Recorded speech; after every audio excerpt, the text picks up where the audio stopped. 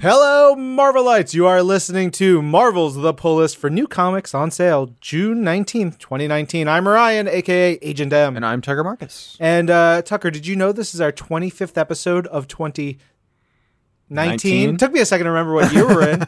Okay, for context. First of all, no, I didn't know that. I did know we just kind of passed 75 episodes. Yeah, we had overall. Yeah, we had about we started very early in 2018. Yeah. So it's roughly, I've been numbering them right in the way I keep my notes, and so this one is numbered 25. Okay, cool. Yeah. Plus, we got like bonus episodes and stuff in there. I don't count the bonuses. Anyway, that's interesting to know. But for further context about why you had a hard time remembering what year it was, you just got back from the vaunted E cubed.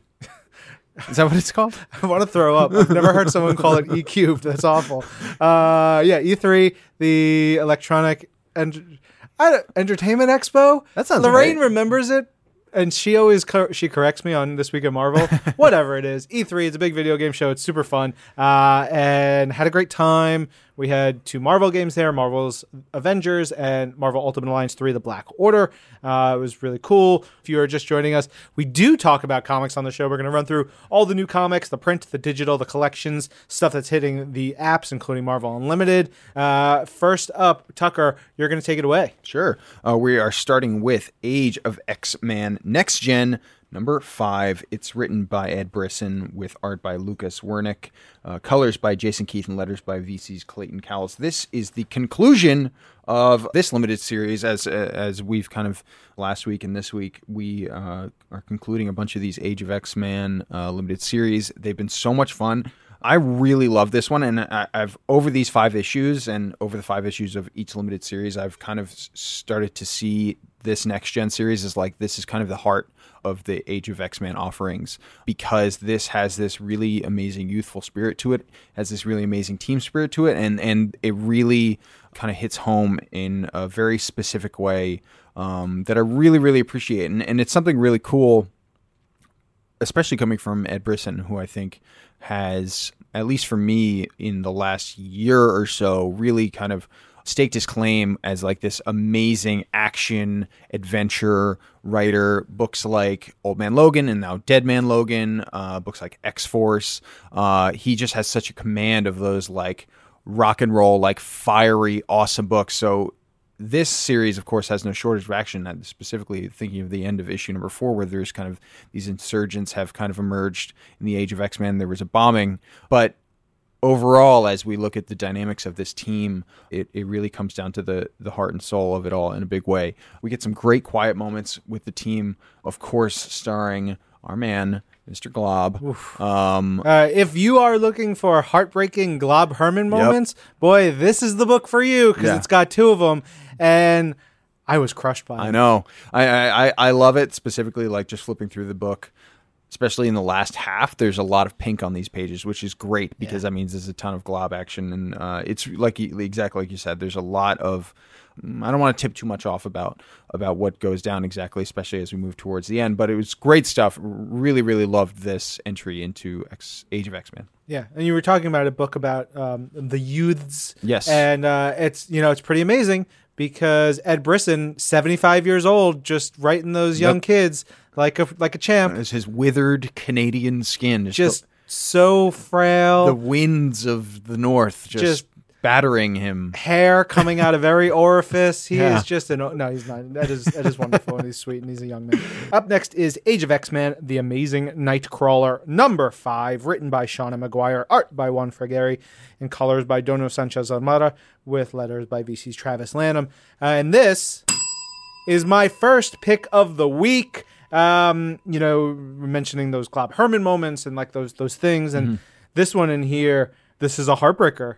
And Nightcrawler is one of, I think, many people's favorite X-Men. If you are of a certain age and having grown up with the Uncanny X-Men out of like the first half of Chris Claremont's run, right. I think you really connect to Nightcrawler.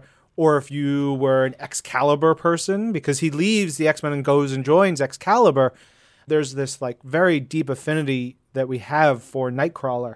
And he's just this like bastion of purity, and he's one of the hearts of the X-Men. And so this story has been, following him and the ups and downs and trying to be this good hero in this world, follow the laws. He believes in, like, he's like, but I believe in what we're doing and who we are. Mm-hmm. At the same time, he is, in his heart, he is everything against what this Age of X-Men universe is all about. So the dichotomy of it all has been so well handled by Sean and the team.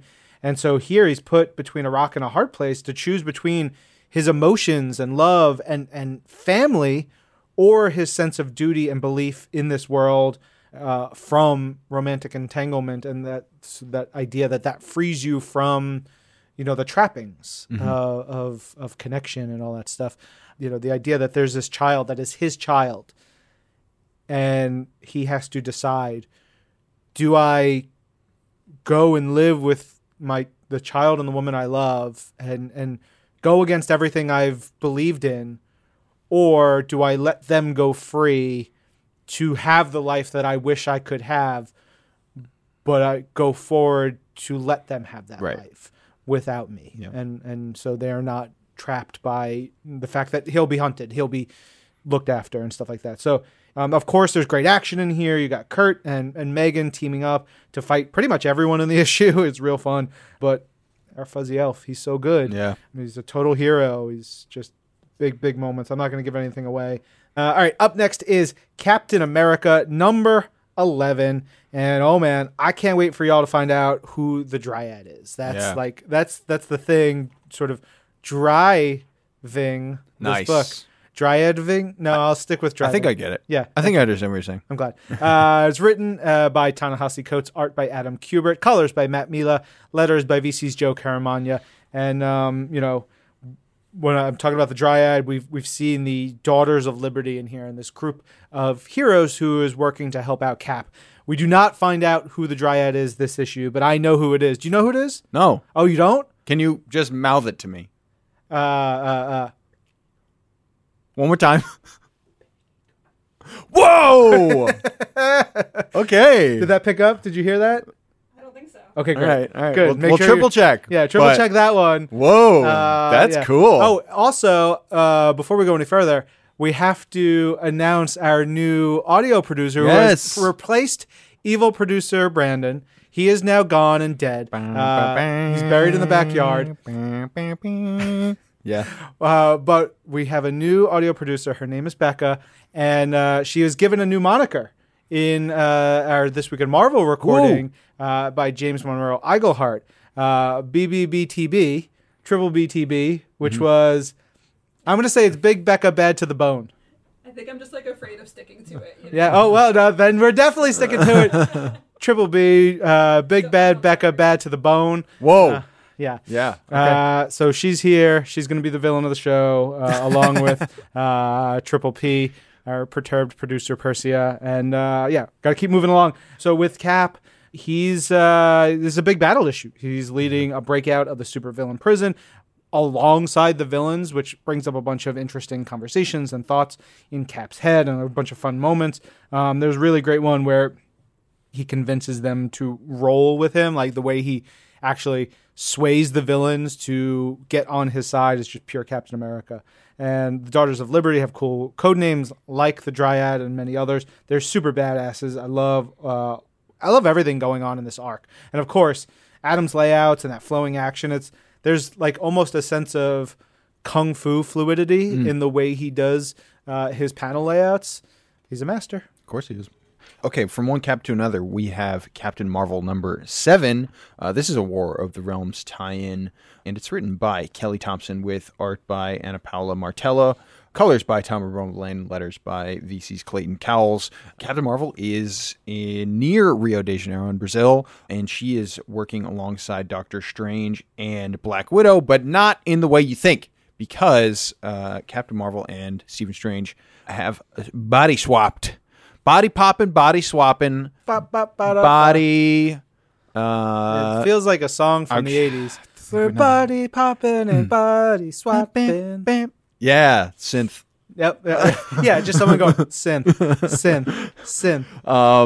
Which is so much fun. I love that element of this story. And Kelly, of course, like one of the most fun, light on her feet, delightful storytellers around, just makes it, she just rings it out for everything that you could hope it to be. They're down in South America on a special War of the Realms mission together. And it's really cool not only to see Captain Marvel and Doctor Strange do their best to kind of manifest each other's powers, but it's also really cool to see ultimately them working really well together, not just as a duo, but as a trio alongside Natasha. It's really, really cool. Yeah, you're flipping through pages and you almost you did pass by one of my favorite sequences in the book. Is there's a conversation between Captain Marvel and Doctor Strange where they are around a campfire, and in the background Black Widow is fighting a crocodile, and like they're not paying any attention to her, but it's a really fun moment where she's like kicking the crocodile and then gets brought down into the water, and then she comes out carrying the crocodile. It is tremendous. Yeah, it's really great. But yeah, this wraps up this little mini War of the Realms arc that we have here alongside these heroes going up against the Enchantress. It's really, really fun. Just a dang delay all the way through. Moving on, we are talking about Daredevil #7, written by Chip Zdarsky, with art by Lalit Kumar Sharma, inks by Jay Leiston, and colors by Hava Tartaglia, and VC's Clayton Cowles on the lettering. Big development for Kingpin in this issue, and Chip writes a very compelling Wilson Fisk, like where he's at, what he's been through, and where he sees his future. I'm not going to spoil any of that stuff, but I think if you are a Kingpin fan, or just someone who's curious about where the Kingpin is in the Marvel Universe, it's really neat to see this. And I know what Chip has planned for this and how he wants to see Wilson's story go. I'm very much into it. I do want to give a big shout out to Clayton specifically here for the lettering in this issue. There's a bit in here. There's a number of moments in here where the lettering really stood out to me, but there's one where Matt's heartbeat is like thump thump, like you can see it. It's like ba-bum, ba-bum. And the way that the lettering looks different from any other lettering in the book, and it stands out. It's used very much as part of the art, and it's used really, really well. It establishes that sense of panic and fear that Matt goes through, and you can see that in the art, but it really elevates that page even further. And one of my favorite scenes of any comic this week is in here, and there's a scene in a church, and Matt is talking with a nun, and he says, quote, "I don't think I deserve God's love." And it's this really heavy scene, and I'm not a religious person, but that really hit me, that like sense of this person who has deep faith and has worked so hard to deal with like the life that he leads and the conflict that brings him into. And then he say, "I don't think I deserve God's love," is wild. It was really good, really powerful. Yeah. Next up, we have Deadpool #14. This is another War of the Realms tie-in. It's written by Scotty Young, illustrated and colored by Nick Klein, lettered by Jeff Eckelberry. We are a reminder, in Australia, Deadpool has teamed up with the Aussie Vengers to fight Ulik the Troll and some of his comrades. It is so fun. This has been like a great shot in the arm, in my opinion, for the series, which I love. And Scotty, obviously one of the greats. But there's something about this War of the Realms tie-in that for me has really, really worked, and it's just been so much fun to see. There's also some really great action stuff in here. I think Nick Klein is just a fabulous artist. He's so good, especially knowing that he does his own colors as well, because we get a little Luke Cage and Iron Fist action here. They team up with Deadpool to take on this kind of army of trolls, and there are some really big splash pages. Looks fantastic. And then DP flies off to continue his own stuff. Indeed. Yeah. All right, up next is Guardians of the Galaxy #6. It's part 6 of 6 of The Final Gauntlet. Written by Donny Cates, art by Jeff Shaw, colors by David Curiel, and letters by VC's Corey Pettit. And this is my first pick of the week. This is the final issue of the first arc of this series. It's The Final Gauntlet, part 6 of 6.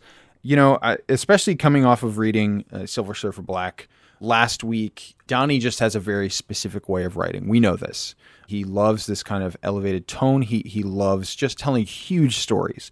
And obviously we loved Silver Surfer Black last week. I really love this issue of Guardians because it felt like when I mentioned that Donnie kind of has his own type of storytelling, and therefore he has his own set of metrics and kind of scale, even for a Donnie issue, this felt huge and really epic. And you can tell that, like, because the rhythm is so perfect and the beats come out so beautifully in this issue, whether it's the Guardians kind of like coalescing and teaming up together, the stuff between Star-Lord and Gamora and the rest of the Avengers, or everyone else that's kind of swirling around this chaotic kind of eye of the storm that's been started by the death of Thanos, and then the kind of return of Thanos' consciousness, and then Hela came into the picture in a big way, which is really, really cool. Love to see Donnie write Hela. So all of that's going on, and just the way that Jeff Shaw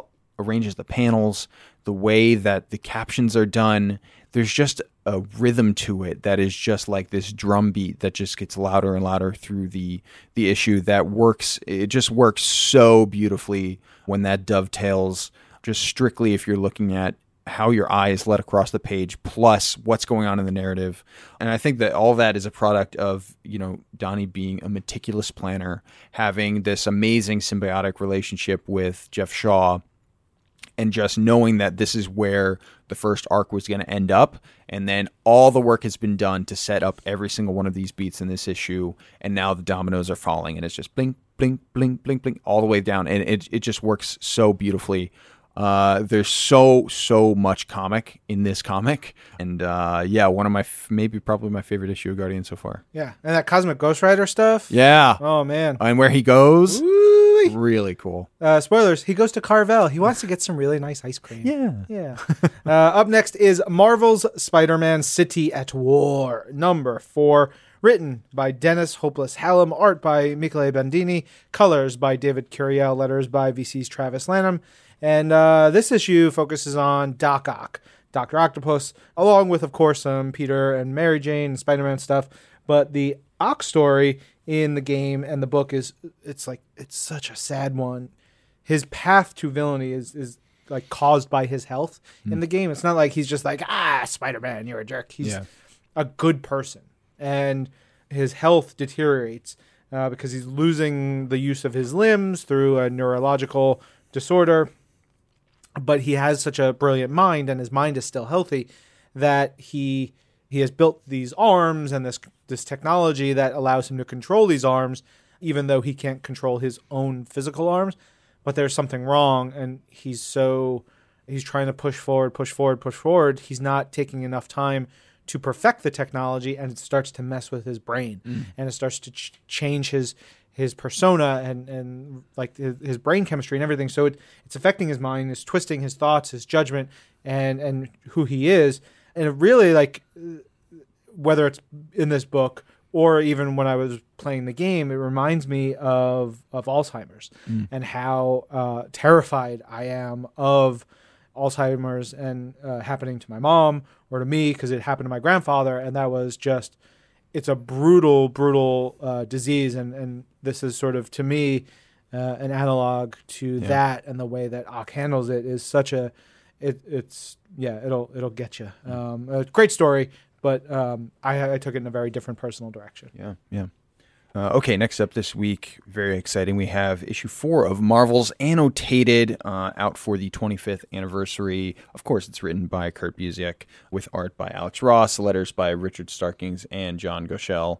I've been doing a lot looking back on Marvel's for the 25th anniversary. Got to chat with both of the major players, both Kurt and Alex, recently. Really, really cool stuff. And of course, this is the issue where we dig into a lot of Spidey history. Just, what can you say? It's a landmark series for a reason. What an amazing gift this has been to look back and not just reread the original story, but have all the extra back matter, all the just some great interviews, to have all the context from the creators, just because it's something worthy of such a deep dive. And these 4 issues are just absolute keepers. Okay, going from one Spidey-centric issue to another, we have Miles Morales Spider-Man number 7. which is written by Saladin Ahmed, and a bunch of art credits on this one, including pencils by Ron Atkins, inks by Dexter Vines, and other art assists by Aletha E. Martinez and Vanessa R. Del Rey, and of course, Mr. Javier Garron pitching in right at the end. Colors by David Curiel and Eric Arciniega, and letters by VC's Corey Pettit. This issue is kind of all centered around one of my favorite relationships in the entire Marvel Universe, and that is the one between Miles and his uncle Aaron. Both of these characters are so well defined and so... you just feel closest to them in a way that you do... or certainly with Uncle Aaron in a way that's kind of you do it in spite of yourself, because he's such a magnetic personality. We know he has a checkered past, but you just can't help yourself. And I think that's the power of Uncle Aaron. It's this kind of the power of family. It's the power of the connection that Miles has with him, because there's something deep down that is really good about the man. And then as we jump into the side of the Spider-Man dichotomy of Miles's life, we have some action that is very interesting, pulling in some elements of Brian Michael Bendis's. Specifically, I'm thinking of kind of the end of his run. There is a wild status quo change in this issue for Miles that is super exciting. I mean, like, your head is spun 3 times around in 3 different ways as you near the end of this issue, because a lot goes down. I'm really, really interested to see what it all means. But I even as I was reading it, I was kind of couldn't believe it. But it's great stuff. You want to talk about people having some action, huh? Yes. Yeah, some action right in there. I know what you mean. Yeah. All right. Up next is Savage Sword of Conan number 6, written by Meredith Finch, art by Luke Ross, colors by Nolan Woodard, letters by VC's Travis Lanham. I love Luke Ross's Conan. Like, seriously, so I thought good. the same thing. So awesome. Just so broody, and the furrowed brow, the sense of anger and rage and fury that is just about to be unleashed at any given moment. It's like, it's palpable. Yeah. The story, real cool too. It's actually connected to a Conan story called Night of the Dark God from 1974's Savage Tales number 4, as well as a prose Conan story called The Dark Man. You don't have to, like me, you don't have to have read any of those to fully enjoy this. You get all the context you need. But if you do know any of those others, it adds a whole bunch of extra layers. But this issue, proper revenge tale, twofold. Like, it's a double revenge. The last shot is so dope. Just the way Luke draws Conan, I'm into it. Next up, we have Shuri number 9, which is written by Nnedi Okorafor with art by Rachel Stott, colors by Carlos Lopez, and letters by VC's Joe Sabino. I love this issue because it continues to do what something that I'm really, really loved. I've really loved about Nnedi's run with Shuri is just explore more and more the kind of every single crevice and corner of Wakanda, places that we haven't seen before, places that we know exist, places that just have kind of a built-in entire history and mythology of their own that you can just feel as you're reading. One of them I'm thinking of is the like vibranium mines of Wakanda, which is really, really cool. Not only do we have that aspect, but we have Shuri teaming up and kind of going through this story alongside Storm, which is really, really wonderful. And I think specifically as we have Shuri in the Black Panther costume, kind of carrying the moniker at the moment in Wakanda, it adds so much depth to that because of Ororo's kind of history with T'Challa, because of her history with the royal family, and all that she brings to the table as well in her own right. Plus, we get freaking awesome bug action. Yeah. It's just so cool. That's a bug sound. Yeah. Right? Is that I'm not You know, familiar like when people go like this, I'm making the international sign for choking. That means it's the international sign for choking. Make that sound. International sign for giant bugs. Yep. All right. Up next is Spider-Man and the League of Realms number 3, written by Sean Ryan, illustrated by Nico Leone and Marco Failla, with colors by Carlos Lopez and Andrew Crossley, lettered by VC's Joe Caramagna. This is, of course, a War of the Realms tie-in issue. This is the final part of this. There is something here, I would say, if you're going to read War of the Realms War Scrolls number 3, also, as well as this, read War Scrolls number 3 first. Yeah. We'll get into that a little bit later, but read that first. So with that out of the way, the identity of Curse is fully revealed in this issue, so we know who Curse is and what that means to this crew that Spider-Man is with, this League of Realms team, who we've seen in the pages of Thor before, we've seen in the War of the Realms story. That idea is connected to War Scrolls, and neither is necessary to the other, but it'll really help you in here. So the woman trapped inside the Curse armor, she has deep ties, and so it's the power of friendship that may or may not be the only way to save her, which I love that. Like, just the idea that, like, there are people who are so important to you and you to them that they can take, bring you back from the abyss. Right. That idea is so powerful because it can be so true for so many people. Like having strong people on your side is always wonderful. Also, to help her get out of her situation, it's magic and fighting and stuff. That is also key. I love it. It's a really sweet sequence, a really sweet issue. I dug the heck out of it. Totally. Okay, next up is my second pick of the week, and it's Star Wars number 67.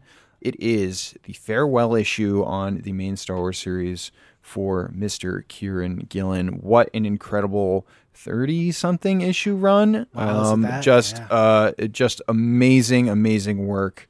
Congrats to him. It's been just an incredible ride. Such good stuff. Art on this issue is by Angel Unzueta, colors by Guru EFX, and letters by VC's Clayton Cowles. This is part 6 of the Scourging of Show to Run. I mean, we've been building to this for a really long time.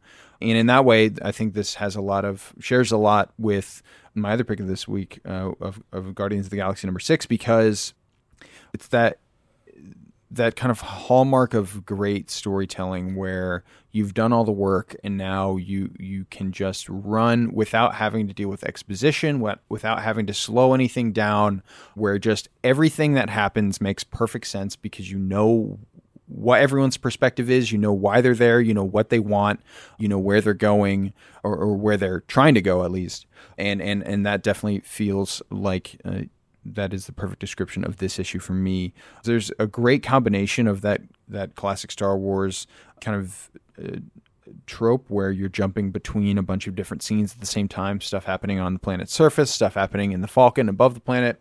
Ultimately, we talk about Show to Run, we talk about Queen Trios, we talk about all these things that are really major for Kieran's run on Star Wars. If you zoom out even more, this run and where Kieran has taken us is just enormous for the overall story of Star Wars, because we started talking about this a while ago, which is, Kieran has been telling the story in the aftermath of A New Hope.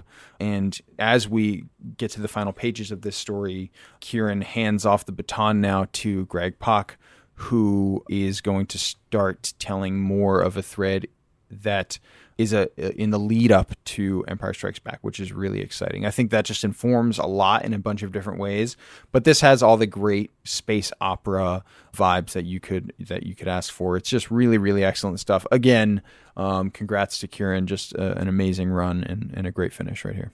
Yeah, I would love to have some sort of silly Kieran-like pun to use here, but I don't.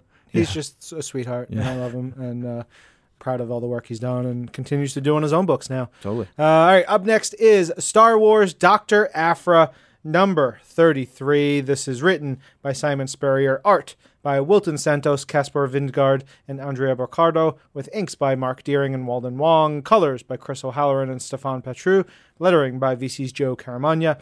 Man, the first 2 pages of this issue are bonkers. It is got Aphra and Tolvin meeting again for the first time in a little while, and the conversation and the action, and I was just like, my jaw hit the floor, and I was like, what? And then next page, you go, and it is a flashback like we had last issue, flashback to a young little Aphra with her mom and figuring things out. But I found the flashbacks in here so powerful, and it's conversation between Aphra and her mom about the nature of good and evil, of right and wrong, of power, of just what goes on. And it's sort of almost like a splash of water in a child's face about, well, here's kind of the way the world works, but it's the way the world works in her mom's view. And sort of that's kind of part of the message is everything is someone's point of view of something, and everything, sort of factors around that. Even if alert, Star Wars theme coming through right there. That's a Right? big one. Yeah.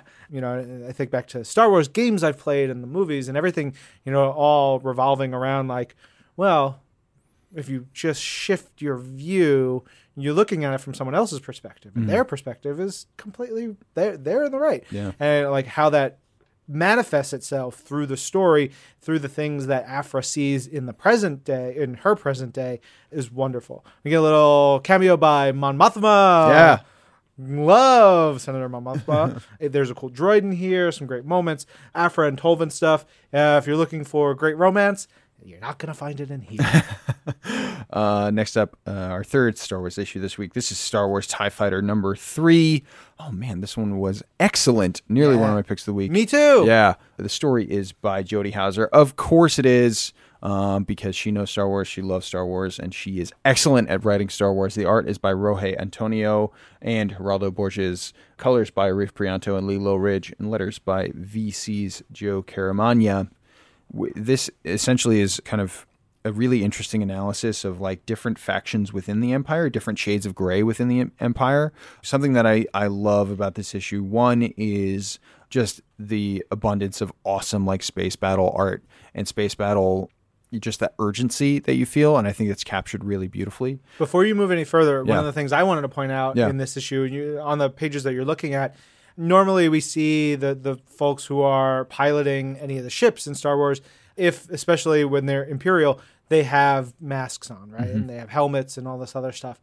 Well, our Shadow Squadron here, they are wearing their TIE Fighter, pilot masks and helmets and gear and stuff. But the artists do something really cool, whereas they make that part transparent, so you can tell that they're wearing it. But the importance of seeing a character's face and have that acting presented to you to give that emotion and that sense of what they're feeling, what they're doing, what they're thinking, especially when you have great artists like we have here. Yeah, I thought that was a really effective thing. I don't remember seeing it very often. Yes, I thought the same exact thing. I couldn't remember if we'd talked about it before, but yeah, I totally agree. It's really, really cool. And, I think that kind of is a microcosm of what this book is doing as a whole, which is like putting a face on some of these Imperials and giving them life and allowing you to see through their, like you were mentioning earlier, point of view. And it's really cool. I mean, like, we get the kind of space battle scene where a bunch of enemy ships come in out of hyperspace and immediately launch into space battle, but it's flipped. Instead of being like, it's a trap, we get, rebels. Where do they come from? You know what I mean? Because we have X-Wings attacking. We don't get to see from inside the X-Wing cockpit like we always do. We see just kind of like these ships and all the roles are reversed. The pacing of the book is so wonderful. It's all Jodie Hauser. I mean, she does it best. Next up, we have Tony Stark, Iron Man, number 13. This is a War of the Realms tie-in. Ring the War of the Realms klaxon. Clang, clang, clang, there it is. War of the Realms, War of the Realms. That's what it sounds like. Yep. This is written by Gail Simone, just the dang best, with art by Paolo Villanelli, colors by Edgar Delgado, and letters by VC's Joe Caramagna. Knowing what Dan Slott has been doing in this series, and then knowing that War of the Realms was coming up, knowing that Dan is working both on the future of Tony Stark Iron Man, but as well as Fantastic Four, a bunch of other things, to be able to hand this off to someone to tell this story, because there's so much at play, and because it's such an idiosyncratic character for just a ton of different reasons. There's a bunch of new characters involved, like all these things, like you have to hand it off to someone who is just an elite comic book writer. And so, of course, Gail Simone is the one who's telling this story. And this issue is so much fun as a result, because we have a great villain that is really fun in a kind of like love to hate him kind of way. 2, we have the kind of, you can feel the weight and the pressure of War of the Realms at large kind of looming over everything. But then we also have those threads that are pulled in from the Tony Stark Iron Man world that Dan Slott has recently established with the Escape and everything like that, with this kind of VR inspired look at things. So there's so much happening here. We have these kind of mystical elements. We have this kind of War of the Realms aspect that are at play. We have monsters. We have Villains, we have the New York Stock Exchange. There's so much going on here. Speaking of monsters and villains, am I right? Boom! That is what I'm talking Shot about. fired. Hell yeah. We also have some really interesting and great romance stuff, which is so cool. What I love most about that side of things is I think Gale just perfectly captures Tony's psyche and like how he thinks to himself, how he talks to himself, how he thinks of himself, and to be able to play that moment through that lens and allow that just to be something where we're not just learning something about this romance, but we're learning something about Tony specifically and about, like his self-image and all these different things. It's really, really wonderful. No shortage of monsterific action in this one. Just great stuff. Yeah. And to anyone who's listening who may work on Wall Street or the New York Stock Exchange, I'm just having some fun. All right. Up next is Uncanny X-Men number 20. This is written by Matthew Rosenberg, art by Salvador LaRocca, colors by Guru EFX, and letters by VC's Joe Caramagna. We got some sick 90s-ness in this issue with the return of the upstarts. Shinobi Shaw, Sienna Blaze, Trevor Fitzroy, Fabian Cortez. Have you ever heard of any of those characters? No, that Didn't think so. already feels like the most 90s thing of all time. I love it so much. This So is cool. like the core of when I really was like deep in my X-Men run and like started going back. But like, man, the upstarts. Shinobi Shaw, he is Sebastian Shaw's son. Okay. At one point, he quote unquote killed Sebastian Shaw. Didn't stick, obviously. Sienna Blaze, she's fine. Trevor Fitzroy is the time-traveling archfoe of Bishop, who came from the future to the past. He had a really cool, weird set of armor. And Fabian Cortez, he tried to kill Magneto while being part of Magneto's crew. Nice. He's a big old turd. But anyway, it's real fun. Big X-Men battle with the upstarts. And then it ends like, whoa, WTF, what is going on? Matt is just on a tear here. So there's a quote-unquote cure for mutant kind that we've been developing since the start of this volume. And so, it basically it does messed up stuff. It's messed up. Yeah. Just a cure for mutant kind is not right in my mind. But we've been following that since this run started. And now Dark Beast has developed a cure for the cure to counteract that. But it is very Dark Beasty, and it pisses off the X-Men. And then Illyana goes hardcore. It's a reminder that Illyana spent many years in limbo, basically a version of hell, and she doesn't suffer fools. Right. It's all coming to a head as we get closer to House of X and Powers of 10. A hard rain is going to fall real soon. Awesome. All right, up next is Unstoppable Wasp number 9, written by Jeremy Whitley, art by Gurihiru, and letters by VC's Joe Caramagna. And this issue was really nearly one of my picks of the week. It gives so much action to not just Nadia and not just Janet and not just the Agents of Girl, but also to Monica Rappaccini and her AIM forces. So many cool ideas and powers and moments in here. Someone brings a volcano up through the floor of the Javits Center in New York, where New York Comic Con is held, which, hey man, if that happens, what are you going to do? Yeah, I'm imagining there's a lot of sulfur that gets spewed out of volcanoes. Sulfur smells. So does New York Comic Con. Oh, boom. Shots fired. Boom. Take that. I love New York Comic Con. And someone else has a sick armor suit that can impersonate anyone, which is really neat. Someone else makes plants, do all kinds of things. But Janet has some of the best moments against Whirlwind. If you don't know this character, their history is gross and scary, and he deserves to be kicked in the junk repeatedly forever. The moments there, Janet has some lines in there that are just so great. I was so thrilled to see how this shook out. Totally. Okay, another War of the Realms issue here with Journey into Mystery number 5. This is the conclusion to this story, and it is written by the McElroys, drawn by Andre Lima Araujo, colored by Chris O'Halloran, and lettered by VC's Clayton Cowles. This story has just been a really, really fun fly by the seat of your pants ride, because we have this motley crew of heroes that have come together for... Vince Neil's here? Yeah. Oh. And what's that? Klebs Bartholomew is Nikki Sixx in the Motley crew with an Sure. umlaut? Is that the drummer? Which was Tommy Lee. Tommy Lee. Oh, yeah. I remember. He definitely is. Yeah. All right, anyway. Sorry, did not mean to break up. Rock and roll aside, this has been a really, really fun group to see slowly become a team. Go from just a collection of kind of more or less random heroes into a group that really works together, and we get to see that happen here. They're all taking care of Lausa, who is the infant daughter of Odin and Freya, and amidst all of the War of the Realms action, there is a really great battle scene that happens kind of right in the middle of this, where we see these heroes work together, where we see it all kind of coalesce into something special. It's kind of sad to see him go right as that happens, but it's a great 5-issue story. Well done. McElroy's really a nice introduction to the Marvel Universe for them, and it's great stuff. This has some really fun winking meta moments in here too. There's one where Wonder Man calls Baldur's Baldur does something cool. He says that that moment that was positively Simonsonian, aka Walter Simonson, one of the greatest Thor creators of all time. Or when Miles notes that this is our poster moment, right? Yeah. And it is legitimately them posing like they're on a poster. It's great.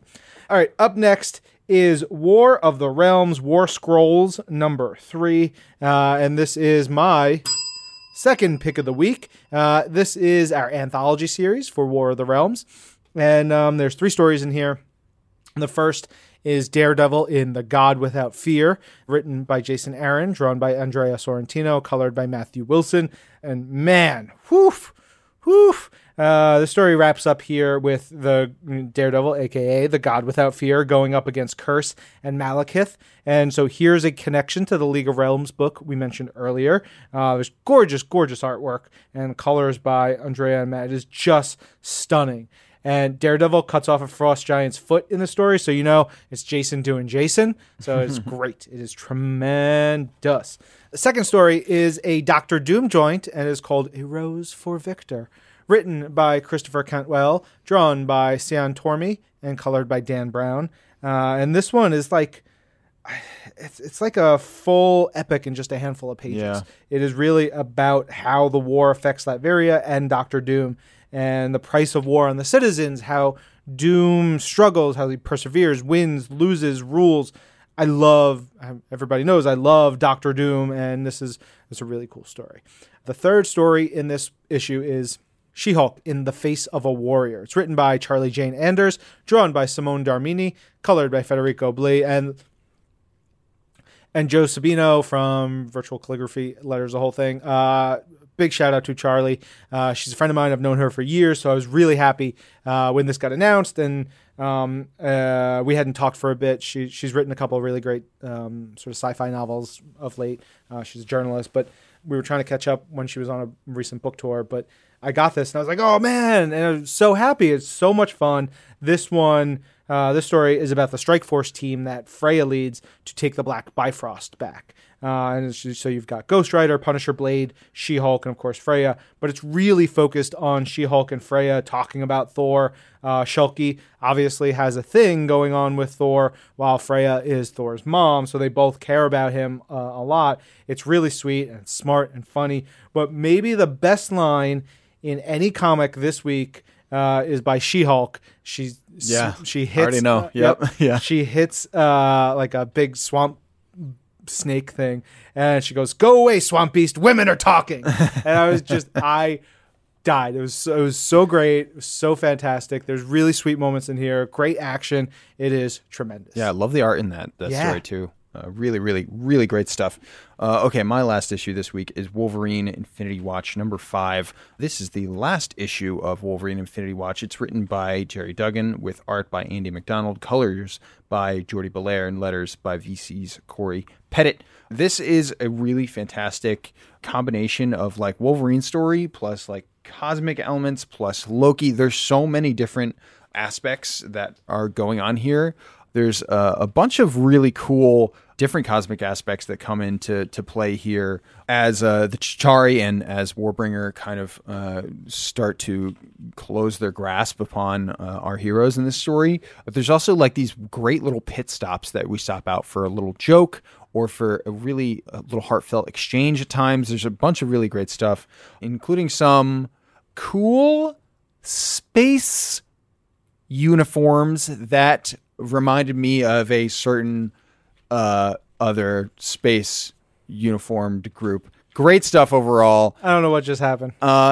There's like a core that anyway, good stuff. Really enjoyed it. Some of the best in the business here with Jerry and Andy. So you can't mess up by picking this issue up. Yes. Also, you can't mess up with our last book of the week, which is X-Men Grand Design Extinction #2. This is the 6th issue in Ed Piskor's amazing exploration of the X-Men. And if you don't know, Ed does pretty much the whole kit and caboodle. He writes it, he draws it, he colors it, inks it, letters it. He's everything in this one. Big shout out, of course, to editor Chris Robinson and Axel Alonso for helping put this one together. But man, this one, woo! So I was really expecting this issue to take us through the 90s, maybe go to Age of Apocalypse or beyond, Onslaught. I don't know. I was trying to figure out where this would end, but there's a swerve in here. It loops and it connects to other X-Men stuff, and it makes an actual, like, it actually turns Grand Design into a closed story that I was not anticipating at all. It does dig into the X-Men in the Outback, Jubilee and Gambit joining, and plenty more, as well as, of course, Extinction Agenda, which is a great crossover. It is Tucker's boss's favorite. Ron Richards' favorite is Extinction Agenda. He would be wrong. The best is Executioner Song for the win. But it's one that I remember reading over and over and over again as a kid. I love Extinction Agenda. But in the course of Ed telling the events of Extinction Agenda, it starts to change course. And no spoilers, but it was an excellent ending. And of course, at the end, you have all of Ed's notes and references, and like he literally goes page by page and tells you which issue every scene and character and thing happens from. So if you want to go back to read all the X-Men that this is based on, you can. But it's what a feat. Yeah. So good. So incredible. Okay, those are the individual issues on sale this week. Collections on sale this week include Amazing Spider-Man Epic Collection, The Goblin Lives, Dead Man Logan Volume 1, Sins of the Father, Decades Marvel in the 90s, The Mutant Explosion, Fantastic Four Epic Collection, The More Things Change, Ms. Marvel Metamorphosis, New X-Men, The Quest for Magic, The Complete Collection, Spider-Man, The Gauntlet, The Complete Collection Volume 1, Thor Volume 2, Road to War of the Realms, Uncanny X-Men, Cyclops and Wolverine, Winter Soldier, Second Chances, Incredible Hulk by Jason Aaron, The Complete Collection, Moon Knight by Brian Michael Bendis and Alex Malev Collection, Spider-Gwen Volumes 1 through 3. That's a lot. That is a mix of print and digital.